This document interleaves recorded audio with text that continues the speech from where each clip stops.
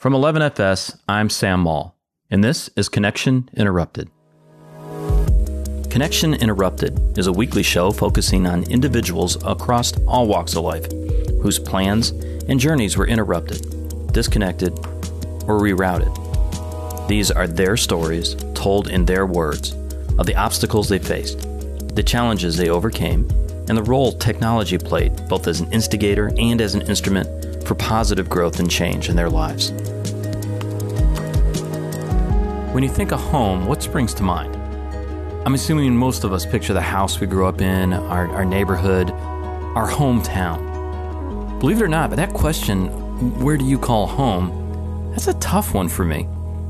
I grew up in Detroit, but I left right after high school, and I've been a bit of a nomad ever since. I've lived all over the east coast of the U.S., mainly in the South. I lived a few years in the UK before I finally settled in Florida for the past 6 years. Somehow, though, I've never lost my connection to Detroit. I still follow all the sports teams from my hometown. I still have family that lives in and around the city. I've come to accept the fact that Detroit will always be part of me. Detroit is definitely a huge part of Aaron Foley. Aaron's the chief storyteller for Detroit. He works as part of Mayor Dugan's office. He is, to my knowledge, the only official storyteller of a major city in the U.S., and I love that. I love that Detroit was the first to do this. I love that Detroit picked not only someone who really wants to learn more about their hometown, as Aaron does, but also that Detroit picked a natural smartass like Aaron, who, yes, reminds me a little bit of me. This episode is an homage to my hometown. Please give it a listen. You might be surprised what you learn about the Motor City. Not only is this episode Aaron's story, this is Detroit's story. Do you have a love for Detroit? I don't know that love's the right word. How would you describe it? Well, I mean, love is Detroit, right? Detroit made me into the person who I am. I couldn't imagine growing up anywhere else, you know. I know people, like going to Michigan State, for example, the one thing you heard from a lot of people is, I can't wait to get out of my hometown. Yeah. You know, I can't wait to get out of Sterling Heights. I can't wait to get out of here. I'm going to move to Chicago. I'm going to move here. And in my mind, I was like, but I love Detroit. You know, like I could move to Chicago too, but I could also move back to Detroit. And that's kind of the good thing about growing up in a city, is that it's big enough for you to find out new things, and it's also, I feel comfortable here. So when I have that comfort and familiarity, it's kind of like, you know, I trust it, you know, and with love comes trust, I think. Yeah, I like how you put that. I trust it. That's a nice little tagline. You can tell you write stories, man. That's pretty good.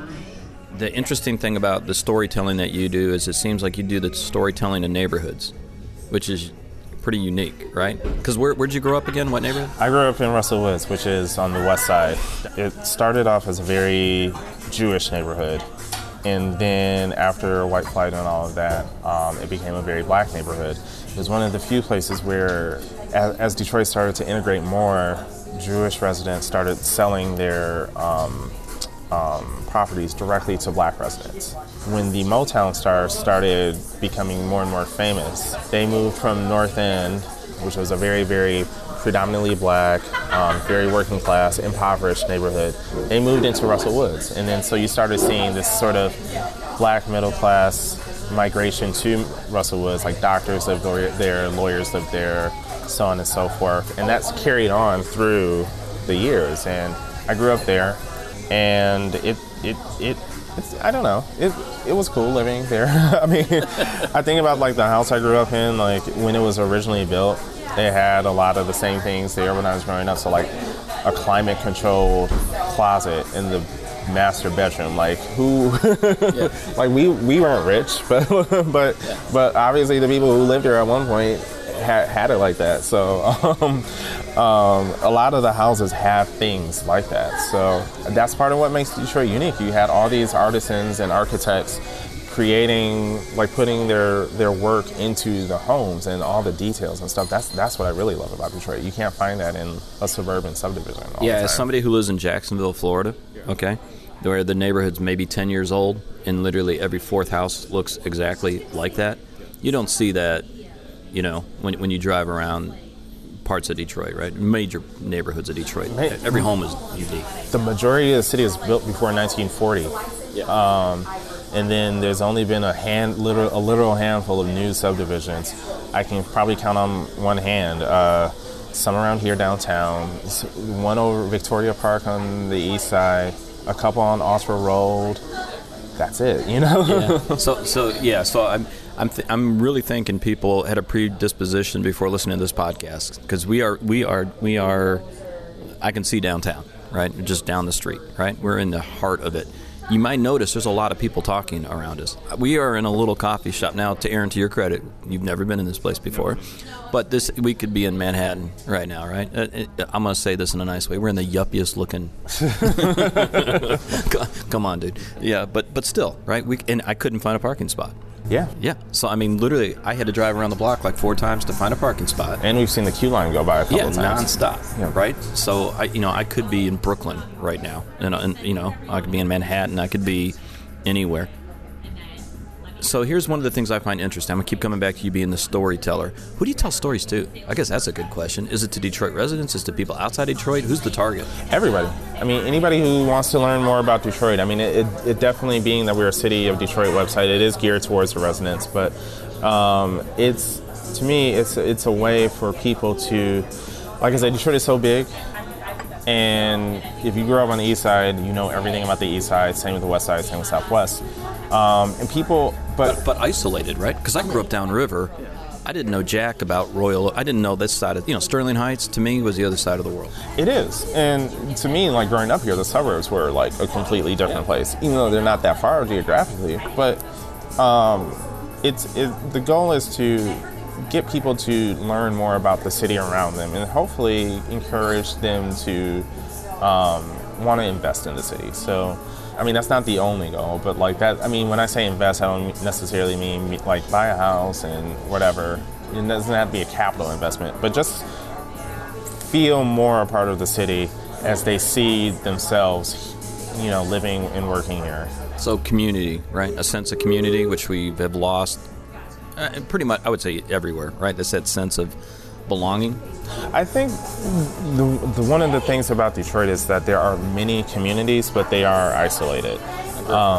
So how do we get people to understand that, like, if all these communities work together, there's strength in numbers, think of what we can accomplish. So when I profile a small business, it's not just for the benefit of the neighbors that live around that business. It's for people who live outside of that neighborhood to go support that small business. Pretty soon, like, if they get enough, capital and resources, because people all over the place are going to flock here, then they'll, 2-3 years down the line, maybe open up a second location in a different neighborhood.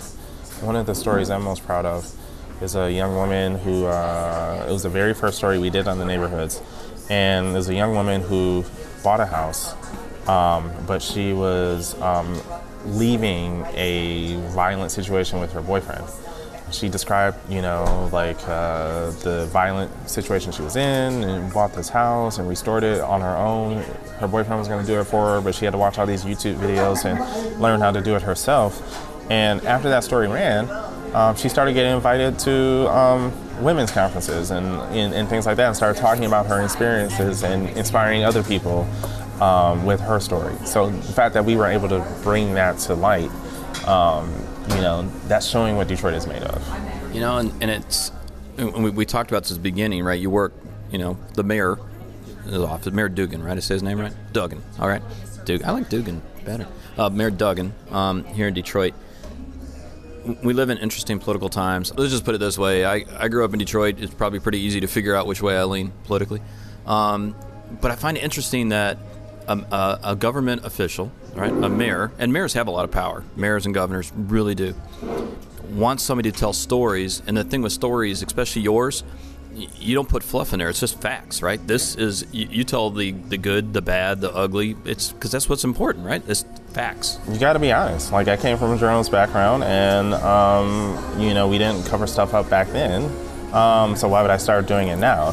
There's a lot of parts of Detroit that aren't pretty. There's a lot of abandoned houses still. There's a lot of buildings that need to be taken on, so on and so forth. We can talk about that all day, but there's still people living among these places. So life still goes on. Yeah, right? Life still goes on for a lot of people. Things like that we have to look at and ask ourselves, okay, how do we be proactive?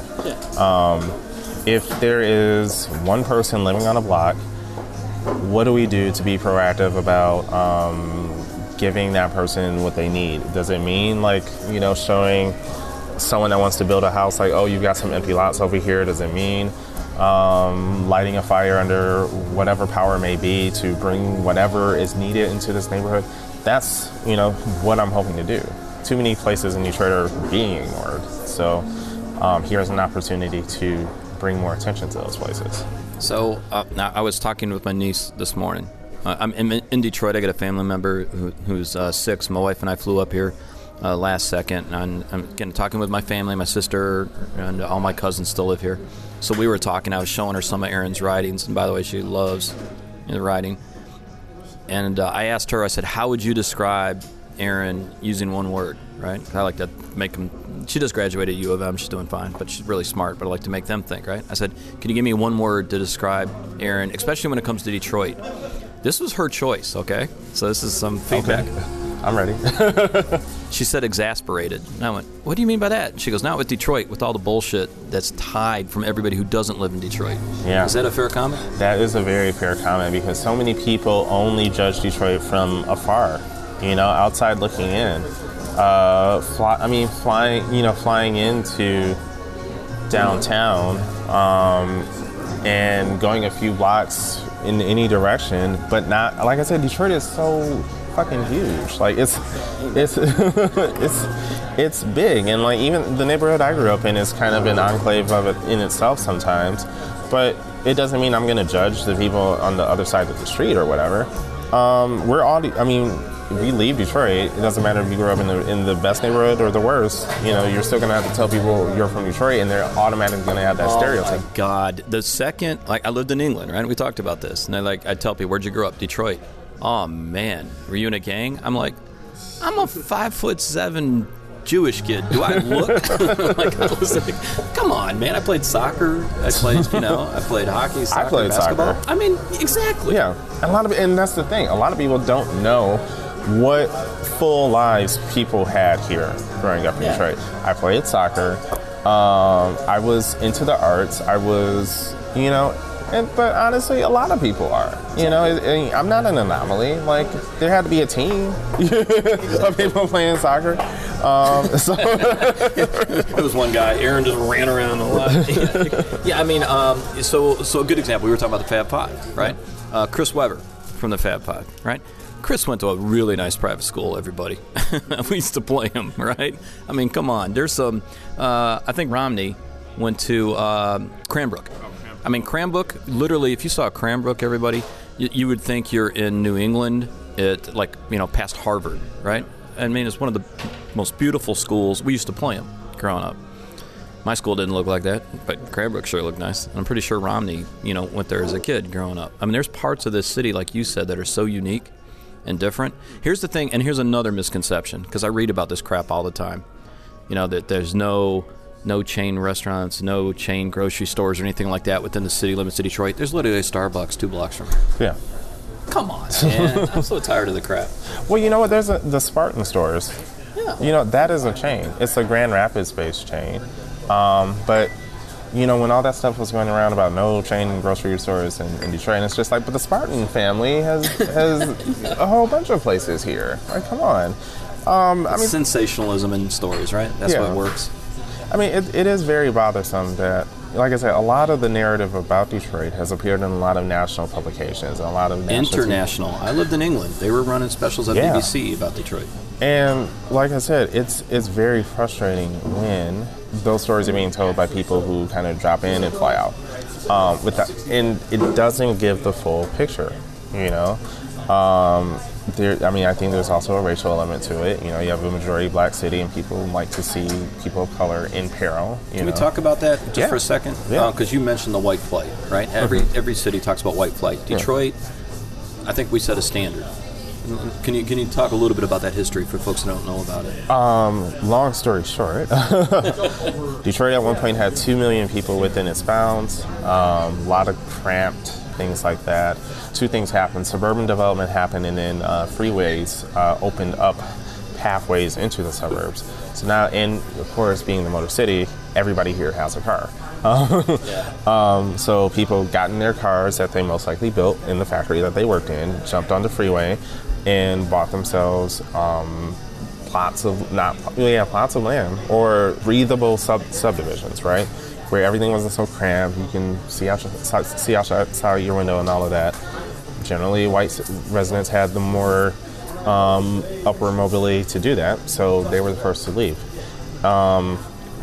Then you still have this very large southern migration coming from Alabama, where my great-grandparents came from, Mississippi, South Carolina, so on and so forth, coming into Detroit to escape. Flint, right? Yep, and Flint, Kalamazoo. A lot of these cities that have majority or close to majority black populations, people are coming up from the South to work in different factories. Flint was a GM town. Saginaw was a GM town. And, of course, Detroit being the hub of all of this. You had all these factories in the city. Then either some of the factories went out to the suburbs or they shut down completely because the American car industry was losing ground to the Japanese car industry. So what you're left with through all these changes, economically, socially, so on and so forth, you are left with a majority black city. A little thing that might have aided on a little bit was the election of Coleman Young, mayor, who gave a very controversial speech. You and I know it. Yeah, well, he was mayor when I grew up. I grew up with Coleman Young. He was always mayor, basically, when I was a kid. He, I was old enough to remember him being mayor, but, didn't really experience the, firsthand, you know what I mean? But, no, he said, all the pimps and drug pushers, hit 8 Mile Road. And 8 Mile Road, for those who don't know, is the boundary between Detroit and the suburbs to the north. Well, when he said that, a lot of people took offense to that, and they said, well, why do you want all the bad people to leave Detroit and go to the suburbs? That's an insult to me, a suburban white person, So that sort of accelerated more white people to kind of crowd into these suburbs and kind of put this wall up against Detroit. As someone who grew up here, yes. Someone who was left high school when Aaron was born. Yeah, that's exactly what you came when I was growing up. So this is 70s, early 80s. You came. You went to Greektown downtown. You would come downtown to watch hockey. You'd come downtown and you get the hell out of downtown. Yeah. Right? And that's a mentality that still exists today. Oh, really? That's sad. Yeah. Opening day, when the Tiger season starts, is notorious because there are a lot of suburban baseball fans, which is fine. For the record, Detroit never turns down visitors, whether they come in from England or if they're coming from New Boston. Laura Curtis, you just got slammed, and he's right, because New Boston, folks, where my sister lives, is farmland. I mean, it's farms. But every other, in most other cities, the cities and the suburbs have a very symbiotic relationship, right? Here, there's such a mentality that Detroit does not take care of itself. When people come to opening day, for example, they leave all their trash behind. Every year, there's a photo gallery of all the red Solo cups littering the streets of downtown. And it always happens during opening day. Well, why is that? And if the city is clean 364 days out the year, and all of a sudden the one day when you have a huge suburban influx, it's dirty, then what does that say? Yeah, it's basic logic, right? Yeah. So I'm going to actually read you one of your quotes because this makes me laugh. And I love this, and I'm going to let you expand on it, okay? Okay. So, because your writing, we're going to talk about your writing a little bit, some of the books you've written, some of the work that you've done leading up to the storytelling job. So this is a piece that you wrote, I think back in 2013, if I remember right. So it says, I live in Detroit. It's hot as hell right now, and we're having biblical rainstorms. Grass is growing like crazy. But I see people cutting the grass on lots that aren't theirs. Every day when I pass through my neighborhood on my way to work, I see old ladies tending to their annuals, kids, black and white, playing football in the street. even though they can be annoying because they block the streets sometimes. That was me as a kid. It's my favorite line. I see a bunch of regular-ass people doing regular-ass shit because Detroit is a regular-ass city with regular-ass problems just like everyone else's. Yeah. That's what Detroit is, and it still is. You know, that's how it was for me growing up. That's how it was now, today, 2018, 2013, whatever. You know, it's a city with problems. Every city has problems. Maybe every city doesn't have the magnitude of problems that Detroit has, but life still has to go on. You know, life has to go on for everybody that's here some way, somehow. And if kids are finding small joy in playing football on the street, I hope they don't get hit. But, you know, that's what makes that any different than, you know, put those same kids playing football out in the suburbs, put them out in the country, you know. It's an American pastime. Detroit is, and Detroit is in America. So you can put us anywhere and we'll have small talk about anything, you know, going on. We got TV here. We watch sports.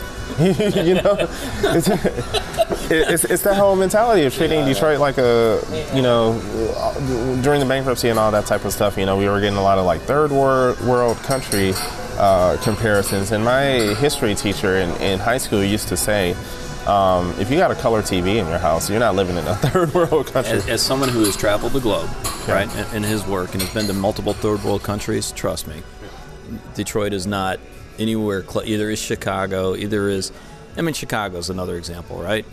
I'd go to Chicago and some folks would be like, oh my God, you're going to be safe? Are you freaking kidding me? Yeah. Chicago's one of the greatest cities in the world, man. Yeah. Give me a break. Great American city. Yeah. And it's just stupidity. And look at how they've reclaimed a lot of their narrative. Like there's that new, I believe it's on Netflix, The Chi coming on. You've got Chicago natives. I think about Eve Ewing, the big Twitter personality. How Chicago natives have sort of reclaimed that narrative. Detroiters, we got to do the same thing too.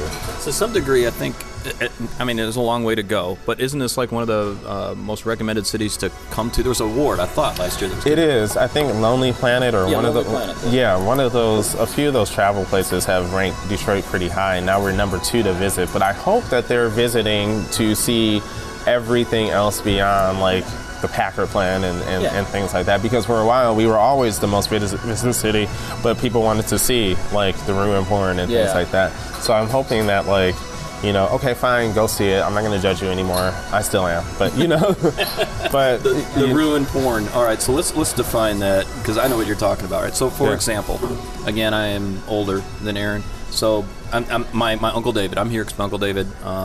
Had heart failure. I'm here and for him and my Aunt Mamie. And Aaron and I talked about this, right? I'm probably a pretty typical person growing up in Detroit.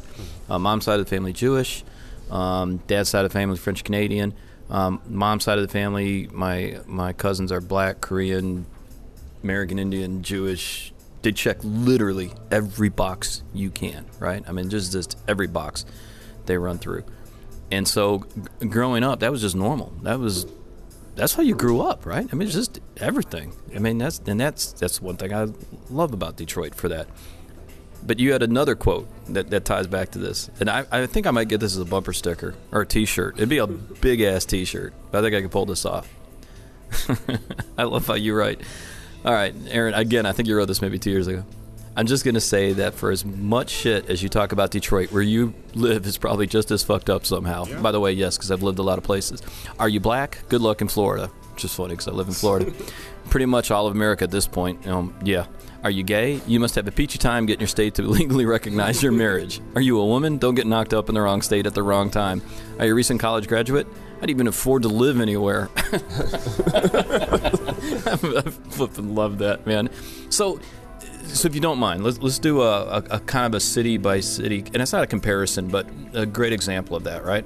Cost of living. San Francisco, Silicon Valley. I'm in the tech space, right? And we're gonna this podcast actually does talk about tech, and we're gonna get to media, new media, and what that means in your career. But you look at Silicon Valley, you look at San Francisco, the problems, the wealth disparity there, right? The homeless situations that exist there, and right across the river in Oakland, you know, in New York, right? My niece lives in Harlem right now, right? And people are like, you live in Harlem? I'm like, have you been to Harlem? Harlem's freaking great. Harlem's literally, it's the biggest melting pot I've ever seen, you know? But those aren't unique to Detroit. Everything I just said, that exists flipping everywhere. Yeah, other than maybe cost of living. But I bet if I go to Oakland County, I bet home prices are still freaking crazy. It's still cost of living in Oakland County is definitely very high. Cost of living in certain neighborhoods is relative to Detroit. Living in Indian Village, where all the auto barons used to live back in the day in these huge, like 6-7 bedroom mansions. Yeah, it's probably going to cost a little bit more to live in Indian Village than it is right next door in East Village. But you're right. I mean, every city, every place has problems, and they're not unique to what we've got going on here. Where I think stuff gets lost in translation is the mindset that everything is happening downtown, right? Yeah. And I always tell people, like, if you're looking for like an $800, $900 a month, and my New York friends always like are aghast when I say that rent is still that cheap. Yeah. If you're looking to spend less than $1,000 a month, you may be able to find something downtown, but don't discount the rest of the city too. Because you can get anywhere in Detroit actually pretty damn quick. Yeah, you can. For all the hate that the freeways get for destroying a lot of things, which they did, not denying, but you're never too far away from one. Yeah. I got here in 16 minutes from the southwest side. So I visit Southern California a lot, and man, like, can't move. The getting around, like, from point A to point B, and people are just like, I'm fine with this. And then I hear people say, like, well, I don't want to live too far outside downtown. It's just like, well, the west side is like 20 minutes away. It's literally nothing. Yeah. So you actually, I like that. I want to circle back on this theme of homes and housing, because you wrote a great book.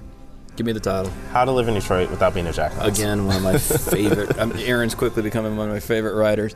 So how not to be a jackass in Detroit. How to live in Detroit without doing it. But it was based on your own experience, right? Because you bought a home and realized you were being a jackass. What do you mean by that?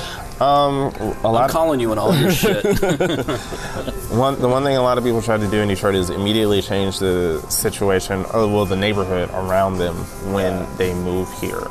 I didn't realize I was doing it, even though I grew up in Detroit, and I grew up a few streets away from the house that I used to live in. We were trying to, like, force this neighborhood association on a lot of people, and trying to ask for a lot of things. Certain neighborhoods in Detroit have historic designation, and that means you can't, like, fix up the outside of your house any kind of way. Our neighborhood did not, but we were trying to mimic that idea, and we were doing all these things that were not going over with the neighbors, and we had only just lived there for a very short amount of time. We hadn't paid our dues. We hadn't earned our stripes yet. You got to respect the history. Yeah. I don't care where you live. I realized my mistake, and I was like, but people are still doing it. And they're doing it in a way that is, in my opinion, a lot more disrespectful than I am, because at least I grew up in Detroit and I can, walk the walk and talk the talk a little bit. But you have people who are literally, like, coming from, like, in Oakland County or Macomb County or in LA or New York or whatever, and saying, I'm going to bring my Oakland County, I'm going to bring my Macomb County, I'm going to bring everything I had back home or back where I'm from into this neighborhood, and it's my way or the highway. It's caused a lot of friction among people. You still have people who have that fear of things being taken away from them, changing their way of life, changing the way they've known how to do things, just because a new person comes in and says, hey, I'm here now, I'm planting this flag, and it's, it is what it is. Is it gentrification? Yeah. So it's that concept of, because what I don't know, listeners understand, one of the things that's happened, I guess Midtown more than anything, is this tech influx, right? That the city's seen. I think Google, Microsoft, a couple of different companies have come here now. Google's about to move in the arena space. It's hard to tell because there's so much going on. Like, I can't remember what actually is. Yeah, crapload it's hard. I shouldn't say hard to tell. It's hard to keep up because everybody's doing something now. Tech Town is right down the street. There is a lot of. I think Twitter has an office here in the Madison building. They've had it for a little while. Like, there's a lot of tech presence here. Definitely not as much as Silicon Valley, but you know, a lot of the Midwest, you know. Yeah, nobody has it like Silicon Valley. And by the way, it's not a bad thing, Yeah. right? Silicon Valley's, yeah, man. I don't know if you saw the piece that just came out maybe last week or the week before about some of the parties. And as someone who does a lot with tech companies as a business, we don't need to replicate Silicon Valley everywhere. Yeah. There is no need. We're fine. I agree. I mean, the issue of gentrification is a very sticky one in Detroit because as you look around, you can look across the street here. Yeah. There are a lot of empty buildings.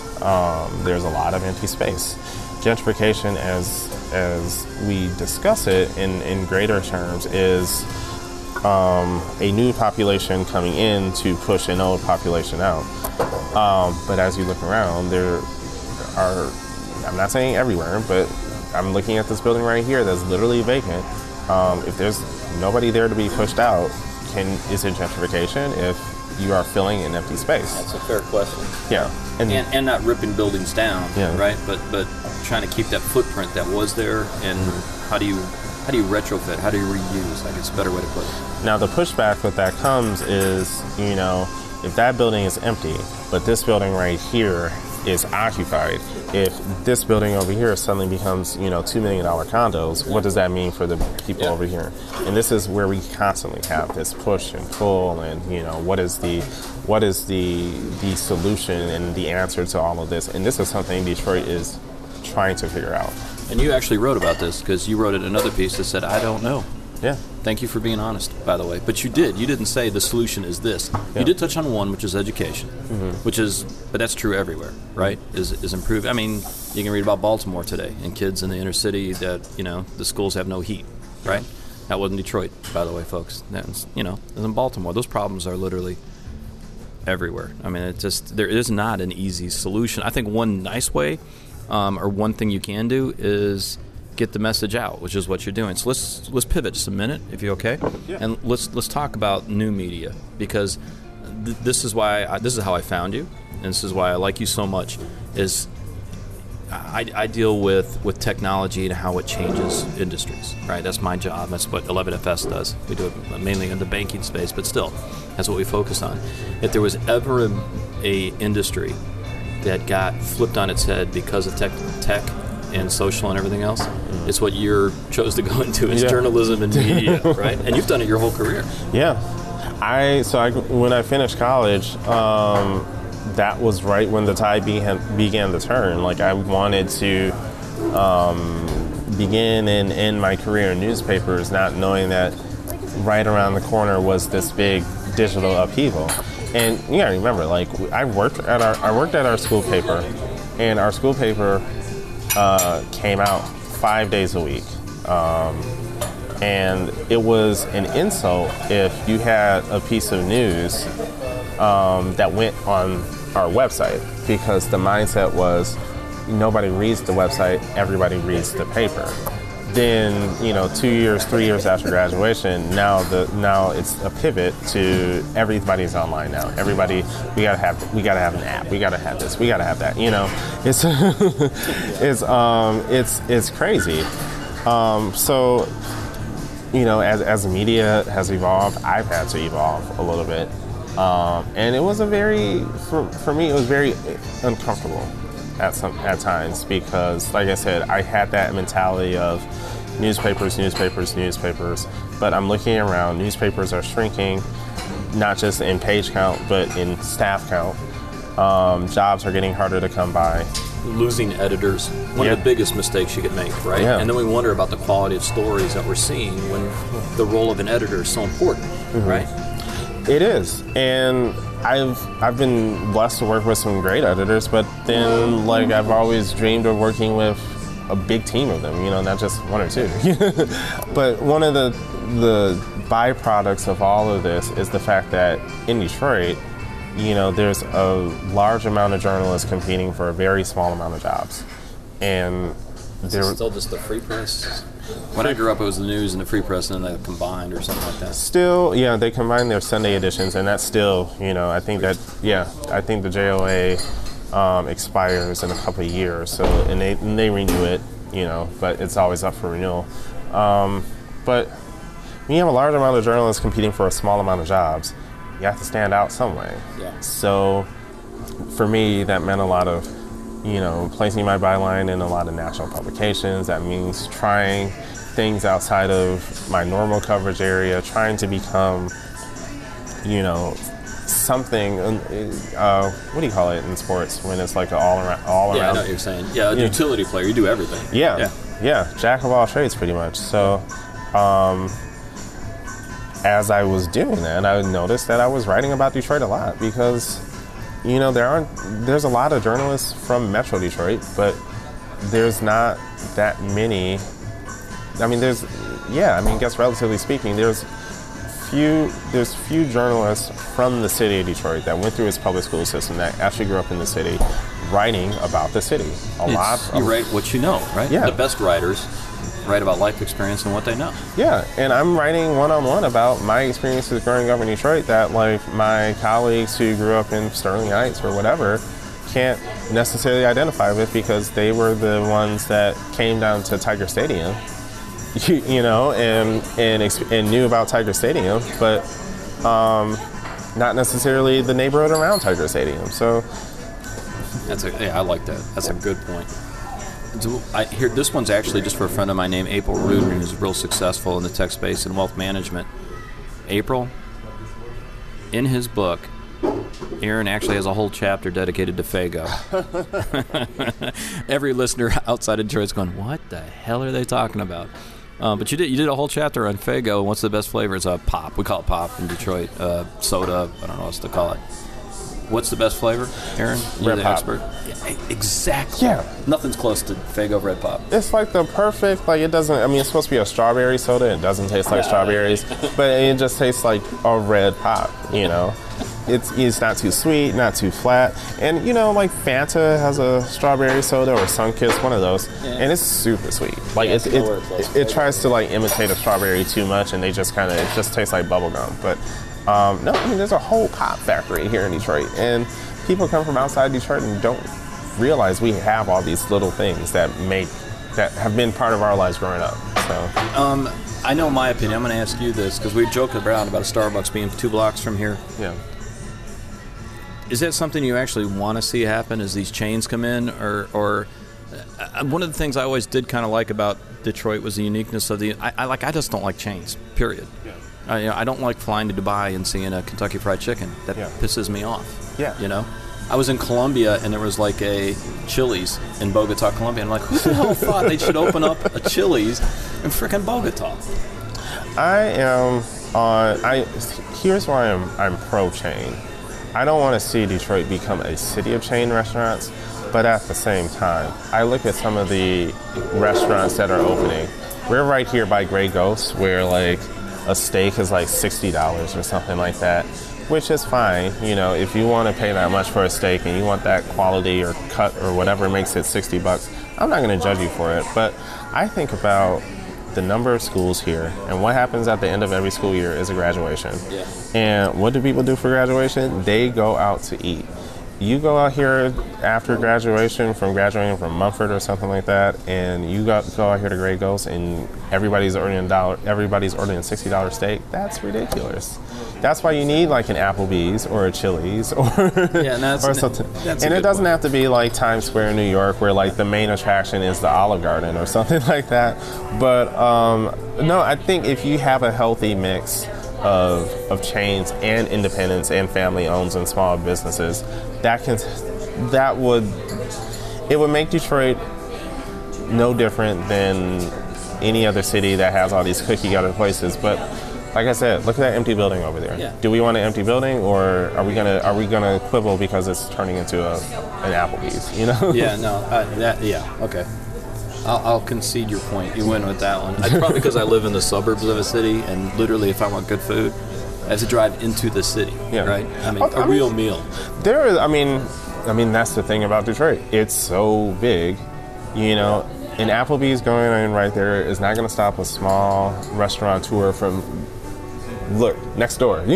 So I don't want you to judge me now, okay? Yeah. But my wife and I, my wife's from South Georgia, right? Yeah. She'll yell at me because I said South Georgia. She's from Columbus, Georgia. we came up to Detroit and we were driving to go to the hospital and we passed a ram's horn and I was like, oh God, we're eating there. And she goes, that looks nasty. I'm like, no. You just don't get no ram's horn. You don't get the all-in-all diner. The ram's horn is where you open up a menu and it keeps going for like 90 freaking pages, right? I don't know how they cook all that stuff in them places. I miss that like no end at all. I'm actually laughing because the guy walked up behind you with a Mumford t-shirt on. Is Mumford still a school here? It is. It was a DPS school, then it became an EAA school. Now it's back to being a DPS school. So for some listeners, you're going to think Beverly Hills Cop and Alex Foley. Oh, I just thought of that. Axel Foley. Yeah, Alex. Axel Foley, the character there. The reason it means a lot to me is my mom went to Mumford. Okay. So there you go, right? I know there was the movie and it's all that crap, but... It's a lot. I mean, Jerry Bruckheimer, director, or it was either director or producer. Yeah, he went to Mumford. That's why in Beverly Hills Cop, Eddie is wearing the Mumford High School because Jerry Bruckheimer went there. I had no clue that he was from here. Yeah. And he's a big supporter, like the Alumni Association and all of that. Yeah. That's outstanding. Yeah. I like that. How is the education system? Is it still struggling or is it making turns? Struggling a little bit, but we're hoping there's a new superintendent, Dr. Nikolai Vitti, that started last year. Also, last year, returned to an elected school board. Big deal. Yeah. So you've got these two things in tandem, but it's far too early to say because, Dr. Vitti just started this summer, Yeah, so nothing turns that quick. Yeah. I mean, the school system has suffered for a long time because of depopulation, when you don't have full schools, you don't get the tax credits and things like that are offered to other school districts because your attendance count is low. So a lot of schools had to close. Fortunately for me, two of the three, all three, like elementary, junior, and middle school in high school are still open. But for a lot of my friends, I have friends that went to Redford High School on the northwest side. They bulldozed Redford to put in a chain grocery store. Oh, here we go. Yeah, right back to that whole conversation. Yeah, you went to high school where my cousin went. You went to Renaissance. Yep. Right? Yeah, yep. My cousin Linda went to there. Good school. Yeah, go figure. All right, I'm going to ask you the hardest question probably. I'm not going to ask you if you're leaving Detroit at any time in the future because it's not fair. You're still young, man. Yeah, who knows? That's life. But this is going to be the hard question. Who do you think is a great storyteller? Who do you look up to? Because I think storytelling's a lost art. Yeah. That's why we do this podcast, and that's why we don't give you questions before we just talk, right? But the idea of actually sitting down and having a conversation, and I'm looking at my mobile phone and I'm laughing, right? This to me is my career, technology, and it's also just a shit fest. It is screwed up people being able to actually sit across the table and talk. So who do you think is actually a really good storyteller and why? Can I give you two? You can give me 5. You got 10 minutes. You go crazy. Okay. I'm going to say Aretha Franklin. Oh, that's a good answer. And Smokey Robinson. Wow. Now that I thought you were going to be one music person, but that's pretty good too. So here's why. There is an interview on YouTube between Aretha and Smokey, and they are on Soul Train in like 1975 or something like that. And they are just sitting at this piano talking about the neighborhood they grew up in and telling, just describing life in their neighborhood over on the North End. And if you look at them separately, Aretha, I'm kind of a YouTube nerd. I look at old interviews of old Detroit artists and things like that. And when Aretha starts talking, we all know she's a fantastic singer, all of that. But you get her talking about growing up and what she saw and life in her church and things like that. She has such vivid detail about her life, and she gets candid sometimes. It's fascinating. Same with Smokey Robinson. Out of all the Motown artists, he tends to open up the most, Diana Ross, I won't say I've never heard her talk about it, but it's rare to see her talk about Detroit now as you did, 40, 50 years ago, when she actually lived here. Smokey does not live here, but, he's got that detail, he's got that memory.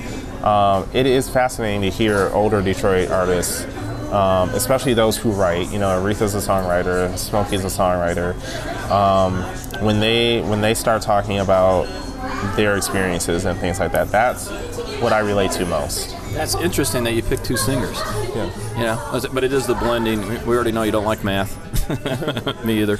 But the blending of the arts there, right? So both the telling a story, but the musical side to it tied too. I was trying to. I always plug Angela, but Angela Flournoy, she's an author, novelist, who wrote The Turner House.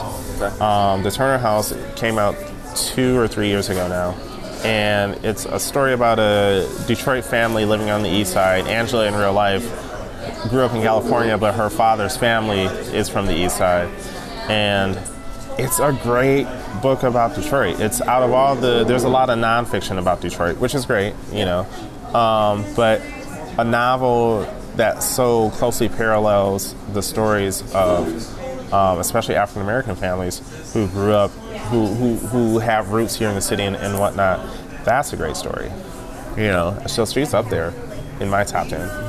We're gonna have a bunch of links. I'm gonna find that interview, by the way, on YouTube. I'm a YouTube fanatic. I'm insomnia, so I sit there and watch as much weird stuff as I can find, and good stuff, and old retro stuff on YouTube as I can find. So we're gonna put a link on that when we do the show notes for this. But I'm gonna put a lot of your writing just because I like. So I'm gonna give you a compliment. I very much like your writing because I'm sure you edit down. All writers do. But I can see the stream of consciousness come out, and I can almost hear the conversation in your head going, should I edit the fuck it. You know, that's staying there because it's too true. And that level of honesty, in a day where, from a media standpoint and journalism standpoint, is under a lot of challenges, a nice way of putting it, right? Yeah. I think if any time, now's the time where you really need. I mean, Oprah just gave a nice speech, right? Everybody's spazzing out about, which actually was a really good speech, but she talks about that, right? It's a profession that's under attack, which is just plain out stupid. And yet you work for the mayor. That's what I love about it. A profession under attack. But here in Detroit, by the way, the only city that I know of has a storyteller and a staff that is. Who do you look for to hire for that team? How do you find your team? My first hire was a videographer. He had approached our media services director about a gig, and it just so happened that I was coming on board, and they gave me a budget for 2 videographers, a photographer, and 2 writers. And so Jeremy was my first hire, and he's done like documentaries, and he's done work with record companies and shooting music videos and stuff like that. So he brought a style that was very much needed for this whole thing to happen. My second hire, Kinsey. Kinsey also went to Michigan State, grew up in Detroit, and was interning at NPR and CBC Radio and a couple of places. But she was very vocal about Detroit, right? And I was like, okay, I need a vocal person that's familiar with the city. Third hire, Dorothy, came from a magazine. She was managing editor at Our Detroit and wanted a change in career and just wanted to try something new. But she, on the side, manages a pop-up. So A pop-up story timer? Yeah. No. Pop-up restaurant. Pop-up restaurant? Yeah, she. That's crazy, man. Yeah, so she and her husband cook, and I was like, oh, it'd be nice if I had somebody that knew food and can wax poetic about that. Zachary, my other videographer, came to me through Jeremy because he and Jeremy worked together, and Zachary also, like, he showed me a couple of his clips and all these things that he was doing, and I was just like, okay, I gotta have you. And then Cyrus, our photographer, Cyrus came to my attention through our digital and social media manager, and he had done some freelance work for the mayor's office, but he's in tune with a lot of different like events and stuff in the city. Because there's this whole network I'm trying to tap into of young up-and-coming movers and shakers, and Cyrus, Jeremy, and Zachary, they all like have inroads into that. So they all 5 team members just touched different parts of Detroit that I was looking for. Now, unfortunately, Dorothy took a new job. last month. But she did the hard part of finding talent, right? Is if they're talented, odds are you're going to get them for a space of time. That's the thing, and I'm so happy for her, don't get me wrong. But I was like, okay, who could fill Dorothy's shoes? And then I turned to Jamila, who starts literally in a few days. Jamila, like Kinsey, grew up in Detroit, went to Detroit schools, comes from a journalism background, but is also very vocal about Detroit. So I know that she knows Detroit, and therefore she can go up to anybody in the city and walk the walk, talk the talk, speak the language. I think I've got a very tight-knit group here. And we work, it's not just us. We work with every department. We work with our comms team, communications, social media, rest of media services. I'm in contact with all the different departments. So like our housing department, our buildings and safety department, our police and fire. And they're constantly feeding me stories about, we ran into this resident, or we did this, or we did that. And that's where all the ideas are coming from, not just in stuff I see on a regular basis. Like Kinsey is very active on social media, and she'll bring something to my attention, and I'll be like, yes, let's do that. Because if we don't write about it, nobody else will. So this show is crafted for you by the folks at 11FS. We're building banks for the future. Find out more at 11fs.com. If we hooked you with this episode, be sure to leave us a review on iTunes. Every star helps. Today's episode was edited by Michael Bailey and produced by Laura Watkins, Ollie Judge, and myself. I'm Sam Maul, and this has been Connection Interrupted. Thanks for listening.